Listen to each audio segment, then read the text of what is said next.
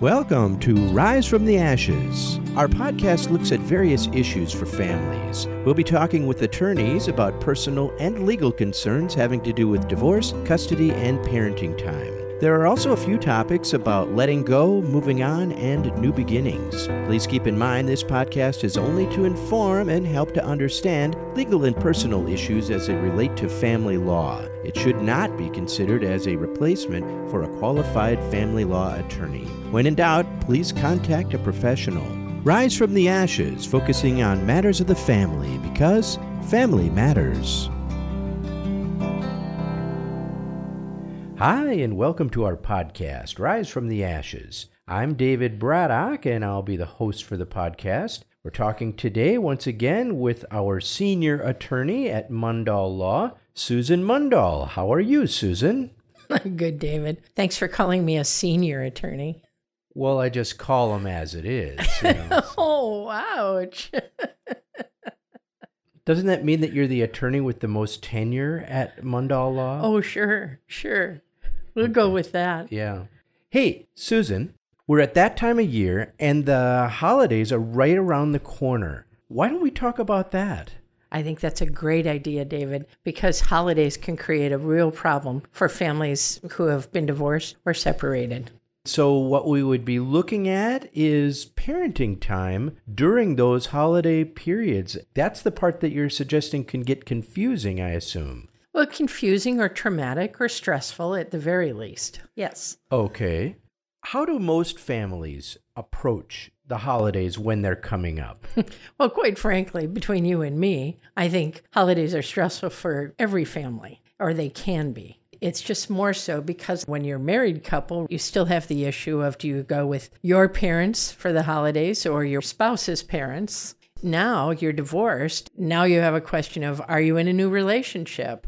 Are they in a new relationship? And you can see where there's an exponential factor of difficulty in how are you going to spend Christmas and Thanksgiving.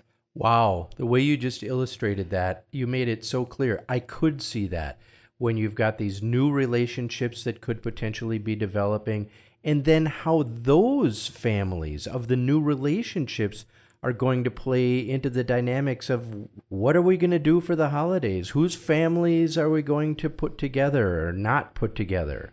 Interesting. Yeah, and it is really important, and we deal with it this time of year, every year. And so depending on when you're listening to this, there is always a holiday coming up because we all celebrate a number of holidays during the year. And right now I'm talking about Thanksgiving as a holiday for Americans. Right. And so if you're not American, you don't have to deal with it. It all depends on your religion. Then there's those holidays that are based on citizenship. I'm just going to go with the ones that most of my clients deal with. What I want to talk to you about today is just about a general principle in how to deal with the holidays, no matter what holiday it is. You mentioned how stressful the holidays can be for families, and especially for families that are going through separation or divorce. What advice do you have for folks that are going through these stressful times? David, thank you for asking, because I've been wanting to say this. Number one, you need to think about your family. That family does include both spouses and the children. Even if you are now in separate households, you still should be thinking about what are the needs, and in particular of the children. Your kids have enough stress in their life. One of the things that they actually like about holidays is that they get presents from all sides. Don't rob them of that. There are very rare those people that can actually share the holidays together. If the point of divorce is to create two separate households, it really doesn't make a lot of sense to be coming back together for the holidays. Now, one of you is going to be bringing someone in, unless both of you are bringing someone new into the situation. You can see where that can add additional stress for your children. And it might also be confusing for them because they think that there might be a chance that their parents are getting back together. Think about how you can develop new holidays for your children, new traditions for your children, I should say. That's probably more important, is how do you reduce the stress for your children? The number one way to do that is advanced planning. Now, if you aren't working on a stipulated judgment and decree, you're just separated, then I want you to spend the time to think about what are the holidays that are important to your family every year, and how do you want to celebrate them? Are there some holidays that are more important than others? I've had some folks who are Jehovah's Witness, and even though they say they're not holidays, they have special gathering days. For your family, figure out which holidays are of importance, and then understand that the courts generally say, if you get Thanksgiving this year, I get Christmas this year. So there is those divisions about if you have a good plan in place in your judgment and decree and follow that, that is helpful to your children because they know this year I'm going to dad's for Thanksgiving and next year I'm going to mom's for Thanksgiving. Now, there are people who want to share the holidays. What does that mean, share the holidays? How would that work? Not very well, is my understanding. Let's take Thanksgiving. Let's say one family decides we're going to do Thanksgiving dinner at noon, and the other family says, oh, that's fine. We'll do it at 6 o'clock. All right, now it's Thanksgiving Day, and the kids have to get up and get dressed and go to the other parent's home for Thanksgiving lunch, knowing they'll be back for dinner. But now let's say that stubborn turkey isn't ready until 2 or 3 or 4. Right. And so now you call up and you say, well, geez, now we're going to be late. Okay, well, the other family, oh, their turkey was very cooperative. And so now their meal's ready at 5. Now the children are expected to go to both and eat at both. You and I, we've seen sitcoms about that situation. Yes, we have seen some funny situations. I thought that was interesting because even if that first turkey wasn't late, you're still talking about getting filled up not that much earlier in the day, only to go somewhere else later on and get filled up even more. That just seems uncomfortable. Well, right. That's a very real situation that when parents are sitting there and going, it's my time, doggone it, they don't think about the comfort level for their own children. That's Thanksgiving. Is the Thanksgiving holiday just on Thursday, or does it include Friday, Saturday, Sunday? Because some folks will have the Thanksgiving holiday be the entire weekend, and that's something folks have to grapple with. I will just tell you, the number one consideration for all holidays is think about your children's comfort level. Are they resilient? And what do they want to do? My guess is they probably want to spend the holiday with one parent.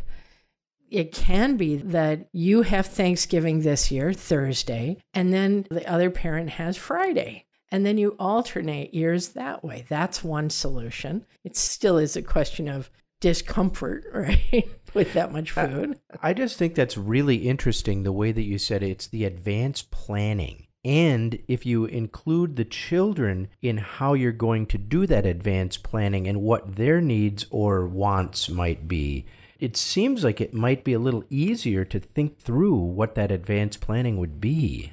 Absolutely. Nothing drives the court crazier than to get a call right before Christmas. And all of a sudden the parties have their shorts in a knot because parent A had planned to have Christmas at their house, and now parent B has gone and gotten plane tickets to take the kids to their parents who live out of state. And so, one, set a decent schedule in your judgment and decree, and then follow it. Sometimes folks, they don't want to take this into consideration, and they only understand that they're creating a hassle for everyone else because they're not doing prior planning. So do think ahead. It really does save. But let's talk about the Christmas holiday then.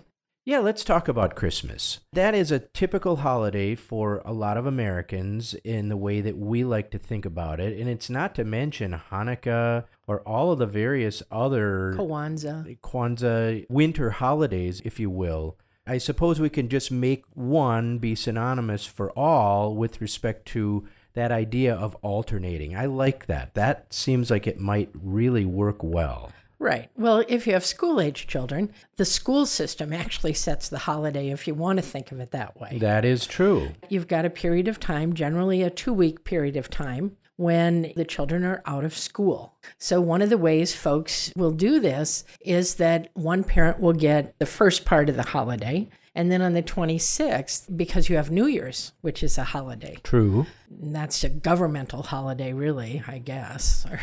Right. I know. New Year's to me is one of the strangest holidays. We're counting a chronological number that naturally happens just so that our calendar is functional, but right. Whatever. Right. But for parents who are divorcing, quite frankly, it helps to start thinking about it if they have very young children, but certainly school-age children.